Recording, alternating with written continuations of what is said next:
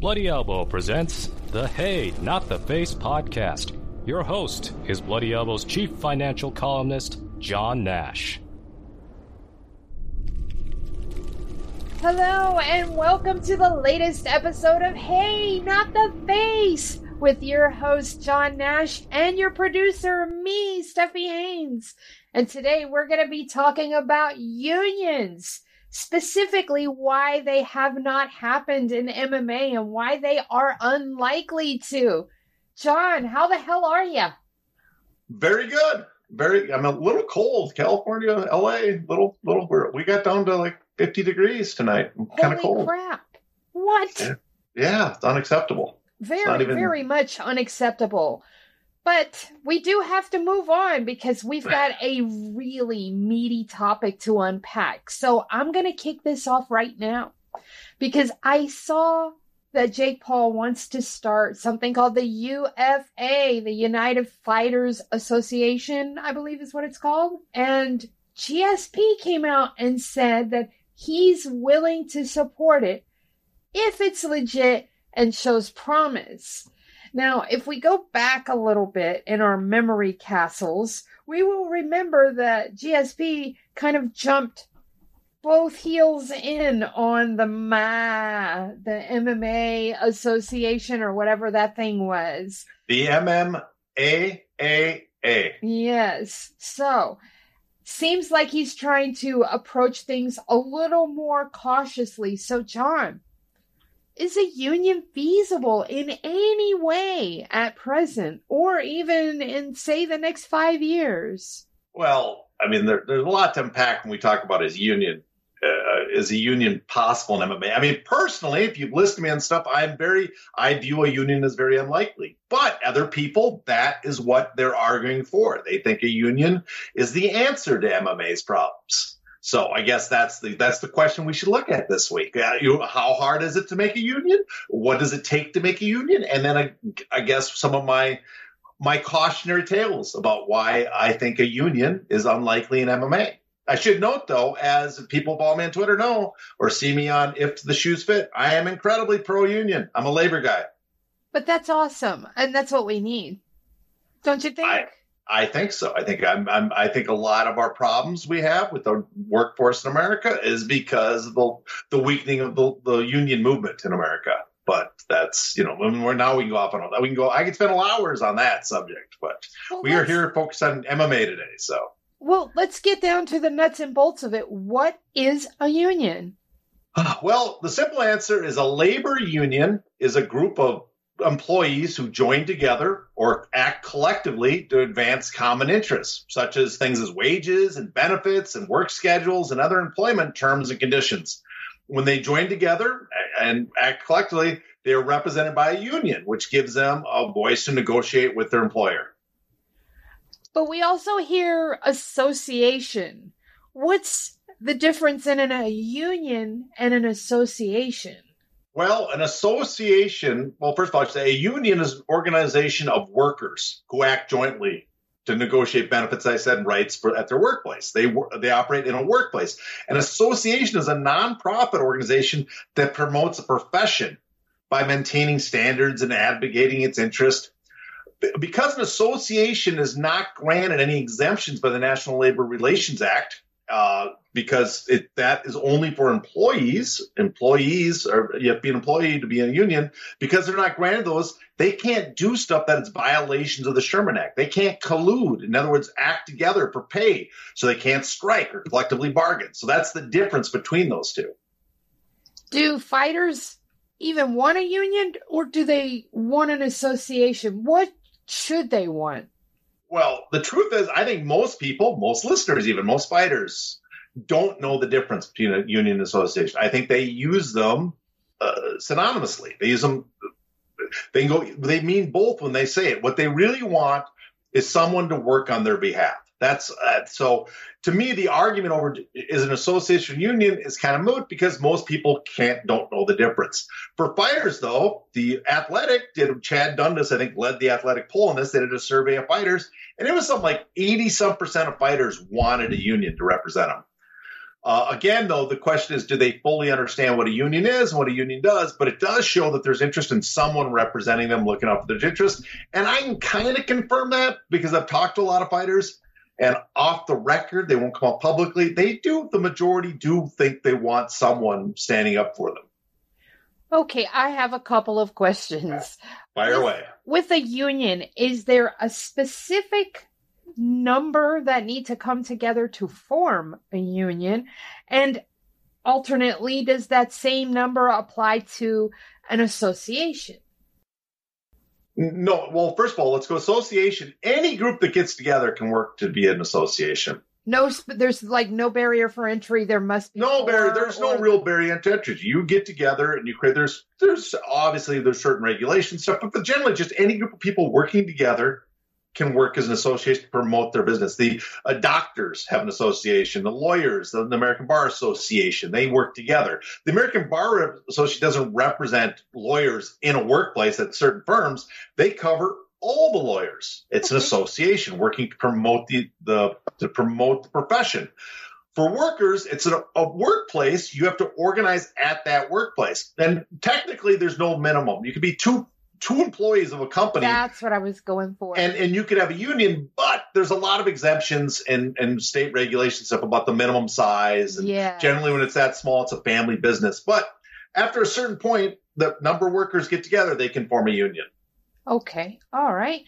Can fighters form a union if they're independent contractors, though? I don't quite understand that part.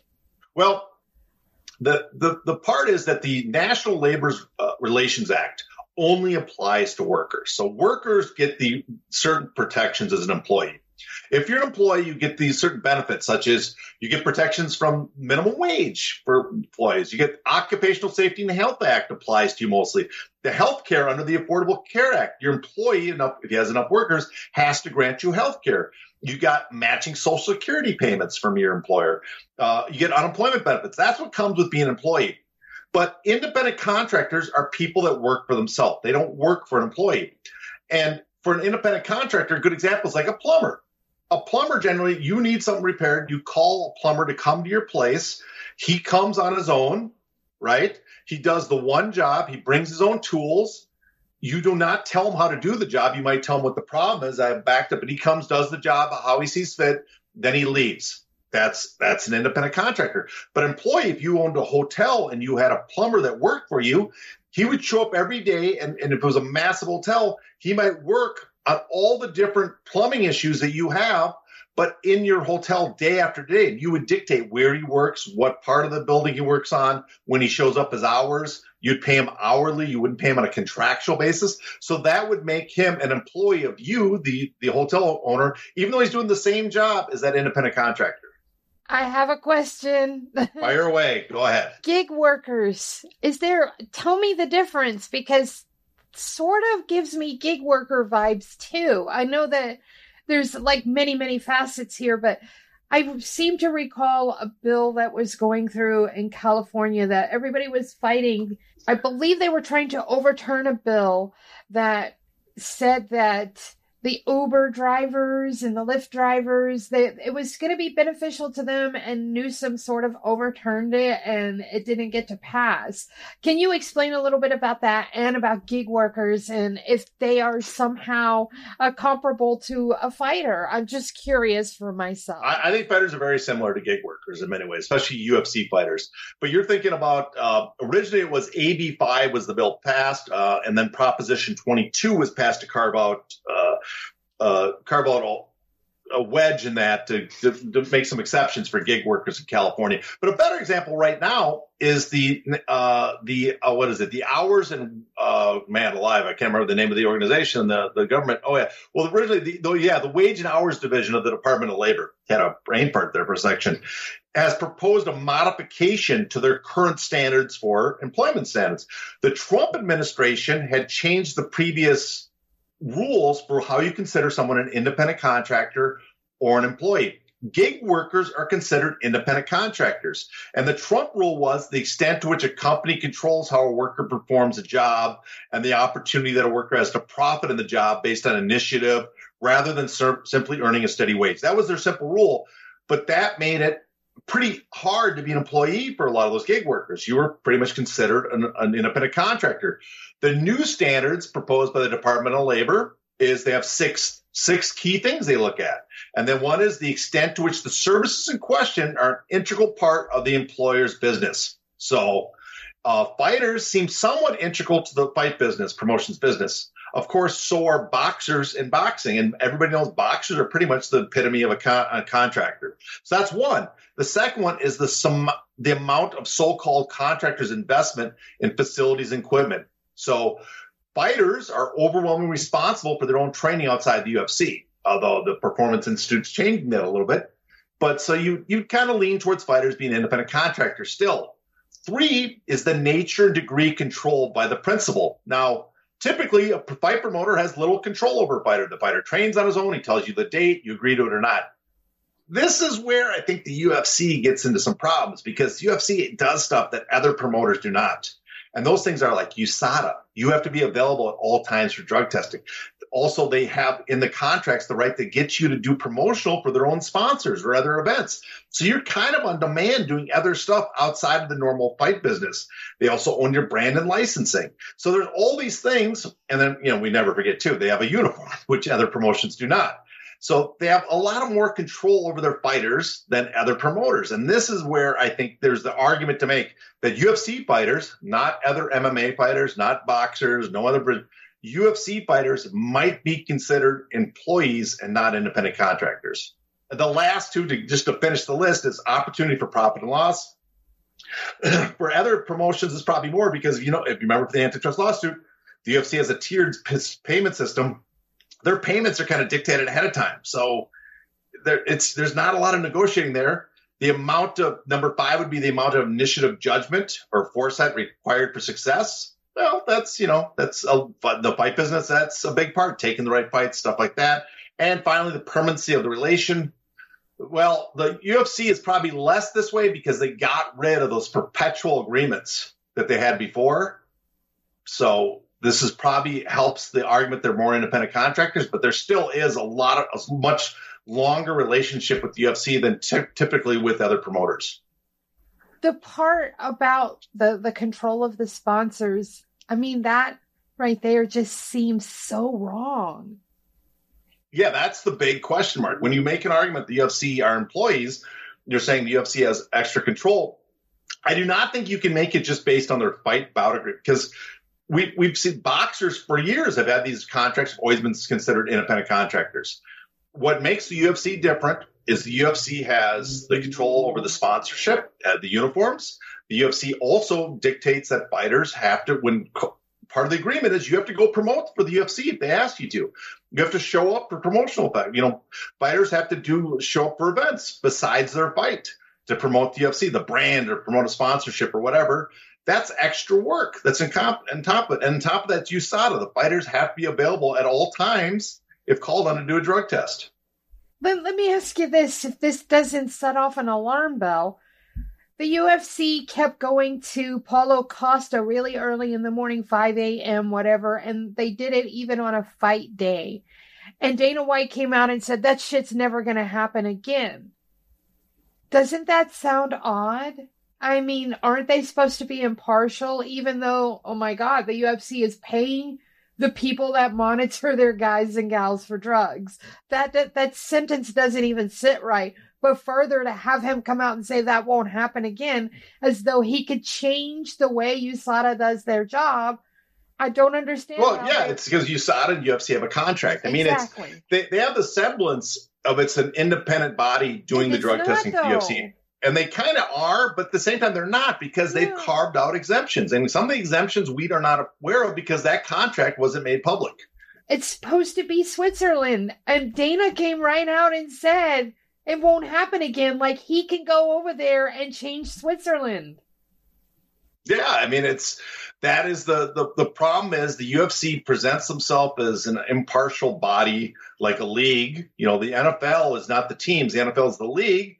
But you're dealing with, this is the owner. This is the Yankees or the Cowboys dealing with their players. And, of course, their players don't have a collective bargaining agreement. So it's a little one-sided. Can fighters even form a union? if they're independent contractors? Well, if they're independent contractors, they can't. And so that's the big question. Are they independent contractors or are they employees? If they're independent contractors, then they do not get any of the protections of the NLRA, the National Labor Relations Act. And so that if they try to organize collectively, it's collusion if they work together like on a strike or something. Wait, back up. For those out there that might not know, what is collusion? Collusion is whenever usually an economic business term. It's under the Sherman Act. It's when people work together to give themselves a financial advantage. So if like two businesses get together and decide like we are not going to pay our workers as much, and we're the only two people employing workers, and we're going to sit together, we're going to work together to keep the paid lower. That's collusion. You can't work together to push down wages, or you can't work together to push down the cost of a commodity that you're buying. So that's collusion. So the fighters, if they're independent contractors, can't work together that way and do strikes or collectively work together, because that would be collusion. If you all go together and say, we are not going to fight unless we get this minimum amount of money. Well, if you're independent contractors, technically that's collusion. You can't make that demand. That's what, if you're an association, you couldn't make that demand either. That's the problem with an association. But are they employees? Right now, the status dictated by the UFC is that they're independent contractors. Who determines that is either the National Labor Review Board or the IRS. That's the two people. So either the IRS would say, no, under our standard, they're employees, or the NLRB. And that's what Project Spearhead tried to do. Leslie Smith and Lucas Middlebrook. They tried to they sent a complaint to the NLRB that the UFC had reprised against her, because you cannot reprise against employees for doing labor actions, but you can against independent contractors. They get none of those protections, as I said. So they sent an allegation to the NLRB to look at. Their plan was that if the NLRB would then rule that she's an employee, they didn't, and there's a lot of evidence. I mean, there's a lot of evidence that the Trump administration that they put in there, people in there are what kicked that can down the road that got the case thrown out. The other plan of Project Spirit was to get all the fighters to sign authorization cards. I'm sure we'll talk about that in a bit, how you form a union, but get them to sign these cards and basically force the NLRB to make a decision. Are they employees or are they independent contractors? And it never got far enough to make that decision. How do you actually go about making a union? Okay, well, the first thing, if you are employees, if you're an employee, and the union process might determine if you're an employee, because it might force the NLRB to take a look at you. If you're an employee, then the first thing is that you have to start organizing. And usually you have to build a committee. It's not as simple as like, oh, we're all going to get together and make a union. There's steps, and you got to remember that the businesses today are a much better advantage. Businesses actively work to prevent unions at their place of business. Employers work against unions. And we have watered down laws, and we have no penalties for often businesses for taking reprisals on workers that make it very difficult and very scary for a lot of workers to organize. So the first thing is you usually have to put together some sort of committee, a group of people that are going to work on organizing the other workers. Then step one would be you'd have to get workers to sign up. You sign union authorization cards. This is what Project Spirit was trying to do. You've got to get workers to sign it. And if you can get 30% of the workforce to sign them, then that can be submitted to the NLRB. Step two would be for the National Labor Review Board to come in and determine if you got those 30%, let's say, you got the 30%, the NLRB would come in and determine who is eligible to vote in a union election. And then it would oversee the election. And then that election would be all the workers that are eligible would vote. If 50% vote, 50% plus one person vote, then the union wins. If the union wins, the employer must recognize and bargain with the union. Of course, that's the way it should be. But of course, many employers will contest the election.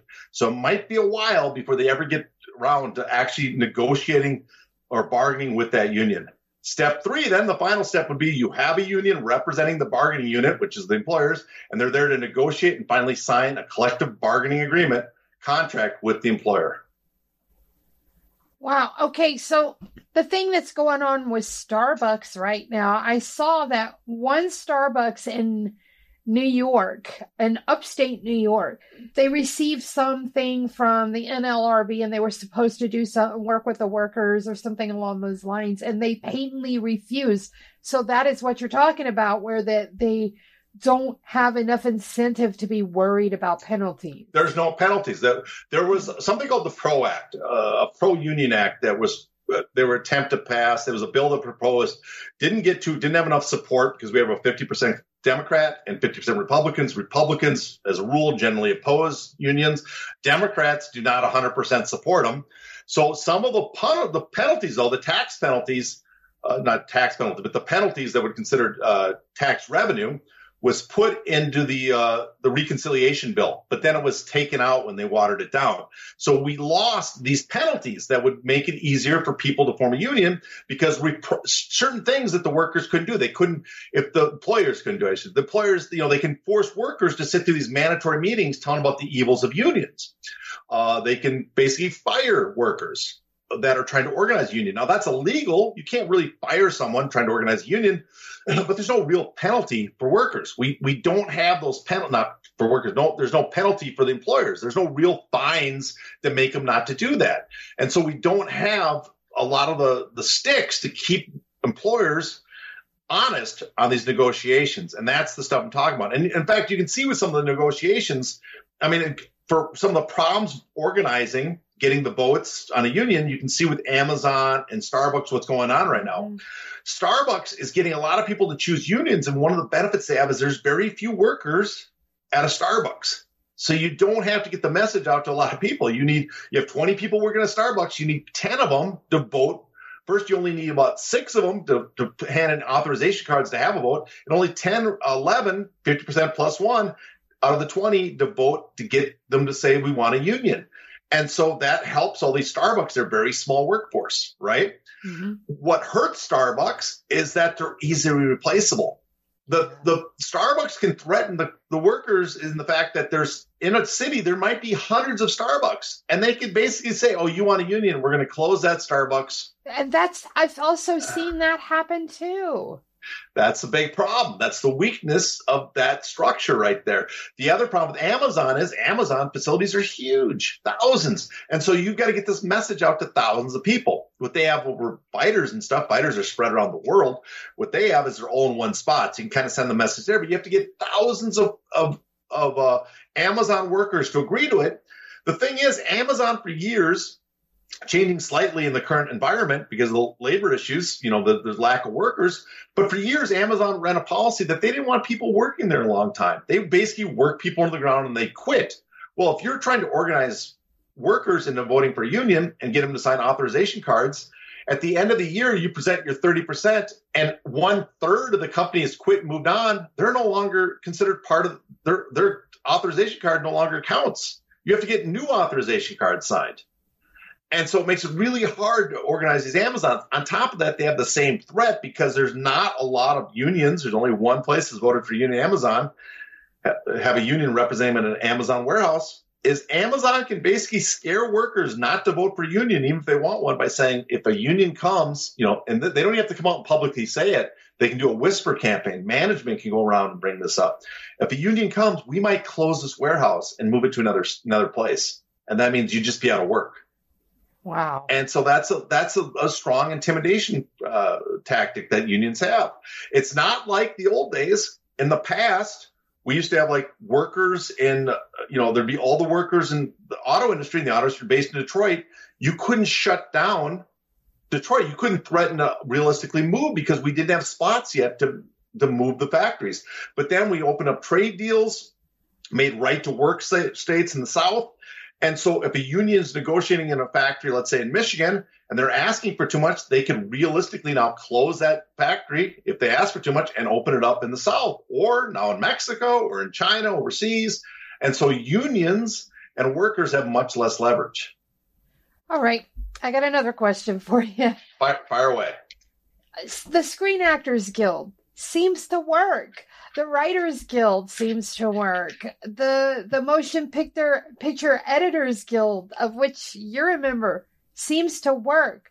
How come the fighters can't do something like that? Because they're a union, and the thing is the actors aren't tied to a single movie or a single studio. They get to move around. So how come fighters can't do something similar to SAG?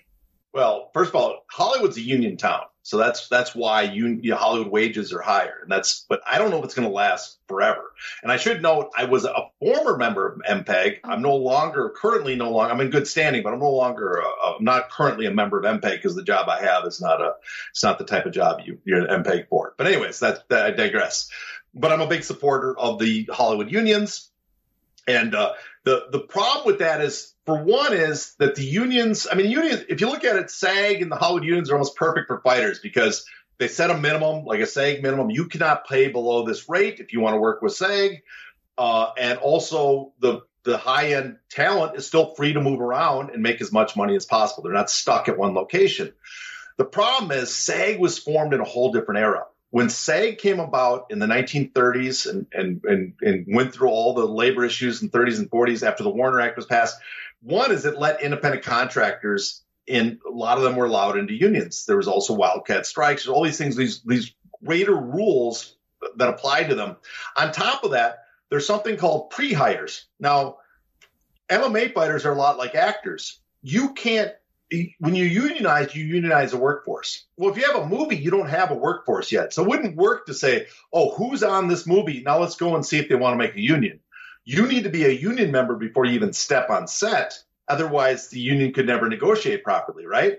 And so there's something called pre-hire. And pre-hire generally applies to construction workers only. But California and some other, the film industry states, New York, they explicitly include pre-hiring into the studios unions, the Hollywood unions. And so you have a union membership before you even go on the job. So that's one thing that doesn't exist in other unions. And you'd have to get that kind of exemption probably in MMA if you wanted it to operate like SAG. What are some of the things that make MMA so hard for the union to work for them as a sport? Well, the biggest one is that the short careers, it shouldn't be one thing. It's actually short careers and their interchangeability of the fighters. They are interchangeable. So their solidarity is very difficult. If people get a chance, Dominic Foxworth once wrote an article about why the NFL should decertify its union and become an association. And he gets down to the why he thinks that should happen. And the reason is because for NFL players, their careers are so short, any work stoppage, for a union, the number one threat you have is a work stoppage. If we can't come to a collective bargaining agreement, we're going to negotiate, we can't come to an agreement, we can stop providing our labor. We are legally allowed to strike without it being collusion and stop providing our labor. Well, for UFC fighters, even more so than NFL players, careers are very short. So if you stop providing your labor, you're not going to make any money. And your short career, you've just lost a big portion of your career. If you're a worker in another industry, if you're a teacher, you can be on strike for 6 months as a teacher, and you might make much more than what you lost over the next 10, 20, 30 years that you're going to be a teacher. For fighters, your career might last another year. You might never regain your position where you currently are. On top of that, you're interchangeable. So if you go on strike, it's very easy for the UFC to go, well, we don't need you. We're going to get the other 10,000 fighters waiting to come into the ranks who want to join the UFC. Even NFL doesn't have that because the worst player, the NFL, the teams are trying to win. That's what they're trying to do. And so how do you win? You sign the best players. Even the guys in the bottom of the back of the bench are the best guys at the back of the bench on a team. They're the best 45th player on a team, right? You're trying to get the best players to make your team as competitive as possible. Well, in MMA, the prelim guys we've seen on Care Don't Care, we talk about some of these guys have like won one fight in 7 and still in the UFC. Are they really the best in their best prelim fighter possible? Or it just doesn't matter for the UFC for that position. They're interchangeable. You can easily replace those guys. So you have those two things working against you. Interchangeability of a lot of the fighters, and the ones that aren't are this is their moment of being a top 10, a valuable fighter might be very short, and they don't feel like they can give up a large portion of that. The other issue is the employee status. Fighters want to be employees. That's the argument. There's a benefit to being employees. But for UFC fighters, if you became employees, I guess the question is, what are the benefits? Because an employee gets health care, which would be great for fighters. But employee health care is based on how long you work. You have to work at least 30 hours a week, like 120 days of the year to be eligible for that health care, right? Do fighters work that much? Would they be employees that much? Are they? In other words, when do you consider a fighter an employee? Are they employee for the night of the fight? Well, that's obviously not enough. Are they employee the week of the fight when they have to do those responsibilities? Okay, that wouldn't be enough. But if they're an employee full time, then guess what? Employee status gives the UFC control over them, right? And if they have control over them, that means not only do they pay them to be just for their fight, but they might require them to do stuff like show up at UFC gyms and work there. If they're going to be paying them as full-time employees and offering them health care, then they're going to probably want them to get extra labor out of them. And so they also, because they can control them, they can dictate who they train with, where they train, how long they train, when their training sessions happen. The fighter wouldn't have a say over when they fight and who the opponent is like they do now. So there's a lot of things, probably drawbacks to that. And it's for that reason, too, I don't even know if legally fighters can ever be employees, because there's a New York regulations about liability for compensation for employees, that they're responsible for injuries. But that regulation, they also have another regulation that says basically there's an exemption for boxing, because boxing alone, the ultimate goal is physical incapacitation of the participants to actually hurt your opponent. Other sports, you hurt people in football, but the objective of football is to score. The objective of boxing is to punch someone. The objective of MMA is to hurt and beat up your opponent.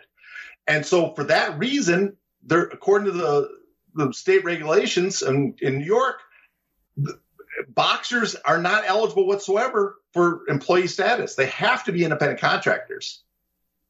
And I'm not sure. I think other states might follow that guideline. So I'm not even sure it's legal to be an employee as a combat sports guy under those regulations. So that's a massive hurdle for fighters.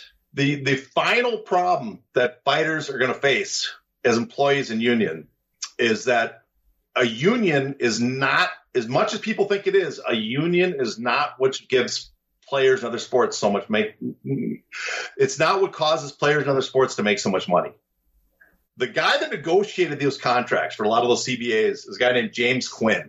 And James Quinn talks about it. He has a book out called Don't Be Afraid to Win, where he talks about the number one reason players make more is not the union, it's free agency, it's competition. And so fighters could be employees and make a union in the UFC. They're not going to be able, just by having a union, demand like the same 50% wage share that players in other sports do. They get that 50% wage share solely because the competition of free agency drove up the wages, and the owners are like, we would like an agreement with you to keep it at 50%. Otherwise, if we had to go back to free agency, because all the leagues are actually technically all the leagues are technically in violation of the Sherman Act. They're doing antitrust violations by their actions, working together, having salary caps, drafts, all that stuff's a violation of the Sherman Act.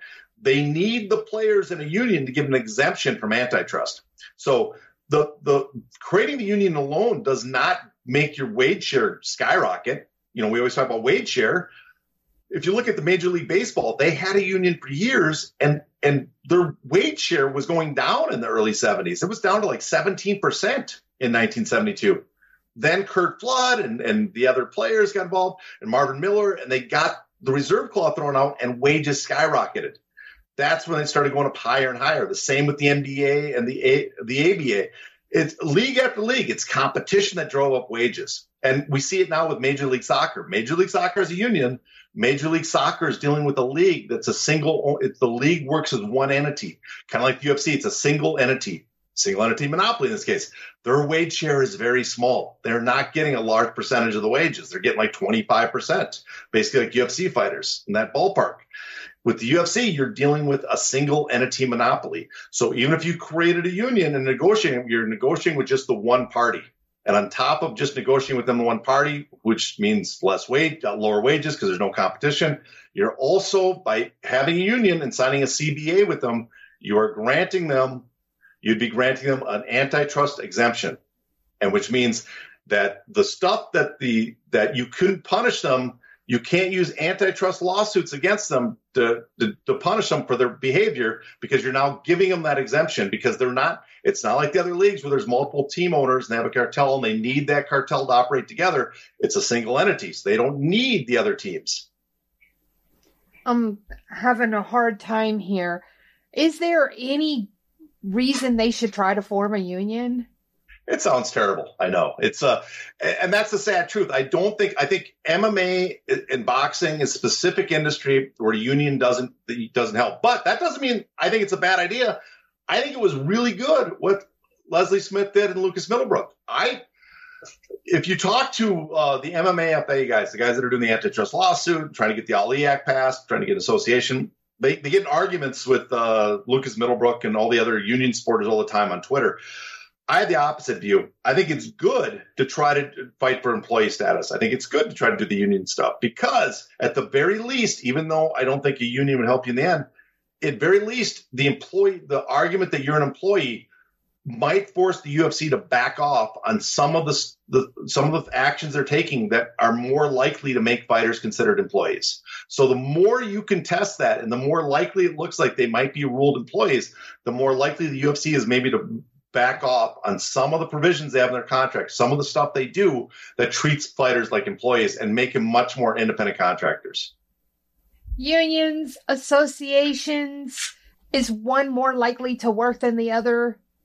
Well, I think an association is the more likely choice, for the simple fact is you don't have to have solidarity with all the fighters. Okay. Because as we said, the interchangeability of fighters, especially those at the bottom who, they don't have ranking, they're really replaceable, makes it very hard to get enough fighters to work in solidarity. If you have an association, you don't need as many.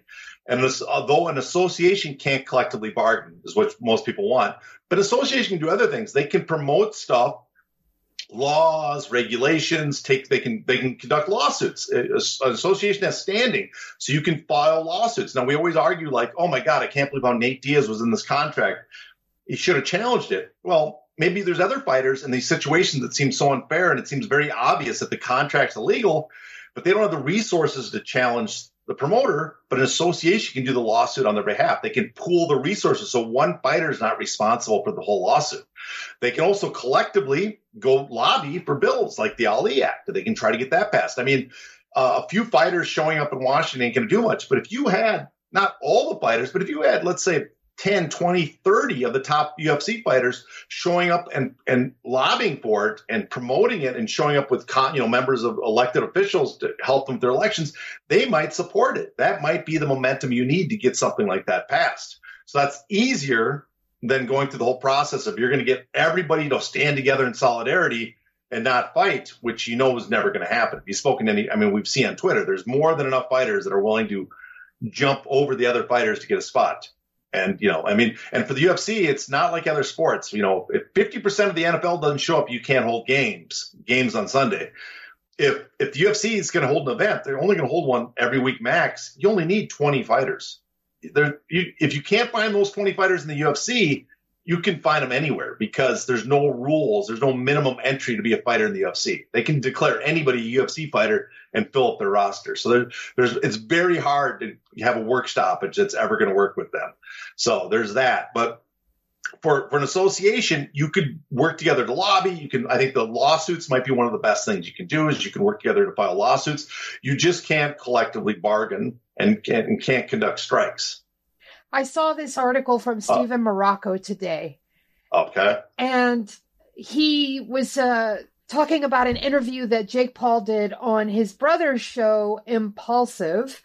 And he was saying that he was, and I quote, "We're going to raise $50 million, and the fighters who are fighting check to check, we will fund them." Oh, wait, stop right there. You don't have to go any farther. Uh-oh. Yeah, that's, right there should your alarm, my spider sense going off. That's nonsense. Tell me, can you unpack this for me? Because I was reading this and I was wondering if maybe I was having the wrong reaction, but I was very incredulous when I read that particular part. Well, I can't tell what Jake Paul's real motivations are, if he's sincere or not. He might be very well sincere. And hats off to him if he really wants to help fighters.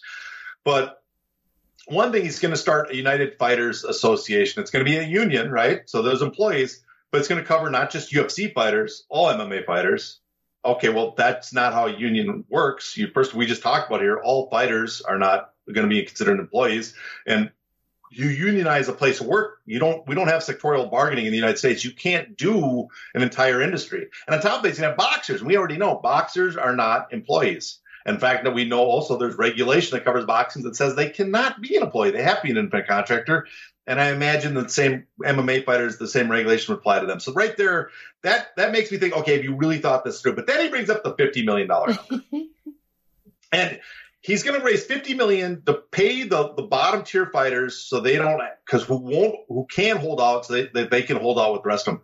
As we just mentioned earlier, they're completely replaceable. So you're going to burn through your money paying the guys that the UFC can just pull people off the regionals and no one will miss. I mean, I'm not trying to be mean to those fighters. That's the truth. They are not the people that draw traffic. They are in the UFC solely at the leisure of the UFC. As we talk week after week, we bring on some care, don't care. We're amazed at some of the people that are in the UFC. So they are not paying them to not fight is not going to stop the UFC from holding shows. And on top of that, you're going to raise $50 million to pay fighters not to fight. Who's going to give them the money and knowing that they will never get that money back? Who's going to do this incredible act of charity? I just find it really unbelievable. But not only because it wouldn't work, but who's going to do that?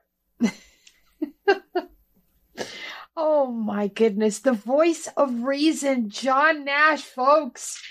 Yeah, well, also, sorry. The voice of reason is a sobering voice, because now I'm looking at this and I'm thinking there is no way they're ever going to be a union, and it's highly unlikely they're even going to get to association point, at least in that 5-year time frame that I initially asked you about. Yeah, I mean, we've had associations, because all it does is people get together and have associations. But you mean an effective association, exactly. One that's a large enough association that's actually enacting change. So, yeah, that's it. That's the big hurdle. And the other thing, too, is for the people that want a union, to me, it'd be easier to make the association first. And then, I mean, again, because of all the reasons of a single entity monopoly and stuff, but if you really wanted a union in UFC, which I actually don't think this would be positive, but one thing you could do is you could agree to sign a CBA with the UFC if they granted you union status. In other words, you make us a union, we'll become a CBA, and that'll give you antitrust immunity. So you can trade off the antitrust case if the UFC feels they need protection from it. But right now, that's the only thing so far that's done anything, the antitrust case. It's the reason we know what the wage share is, because of disclosure. It's the reason Francis Ngannou and Paulo Costa are at the end of their fight, their contracts. Yeah, and I see Paulo Costa is really going to examine free agency. He's tweeting every single day about his miserable contract. Yeah, so you'd be giving up the one thing that's done anything so far by doing that. And I don't know what they would exchange in exchange for what. I don't know what the negotiation would be, but I'm just showing that's an example of what could be done. But I guess the next step, we'll talk in the future, I guess the other option for fighters is the Ali Act. And we'll have to, I guess our next episode, that's probably what we'll cover. And that's going to wrap up the show. So, John, what have you got going on? Because I know that you dropped a show money in between the time we recorded last episode to this one. And maybe there might be an article coming out. I'm not sure. Tell us what you got. We did a show money a little while ago, right after the last episode came out. We are planning the 50th show money. I don't know when. As you know, show money is not a regular feature. It does not come out on a regular schedule, and who knows when the next one will be, but it'll be the 50th. So we're hoping to do something special when it finally comes out. I might be doing If the Shoes Fits this Tuesday. I didn't think I was planning on it, but I might be stepping in for someone. We will see, so tune in. Article-wise, I have stuff I'd like to write, but I have a very busy schedule at work the next couple of weeks, so I doubt I'll have anything written. After that, I might have some time. And then on top of that, I am still working on a book with Jacob Davitz. which we are hoping to have out sometime next year. I don't want to be J.R. Martin and overpromise on the delivery. Good reference there. George R.R. Martin. I said J.R. Tolkien. George R.R. Martin. Yeah. Sorry. That's all right. We crisscrossed our fantasy novels, but it is okay. On that fine note, we are going to wrap. You can find John on Twitter at HeyNotTheFace. So check him out there, give him a follow, and until next time, please stay safe.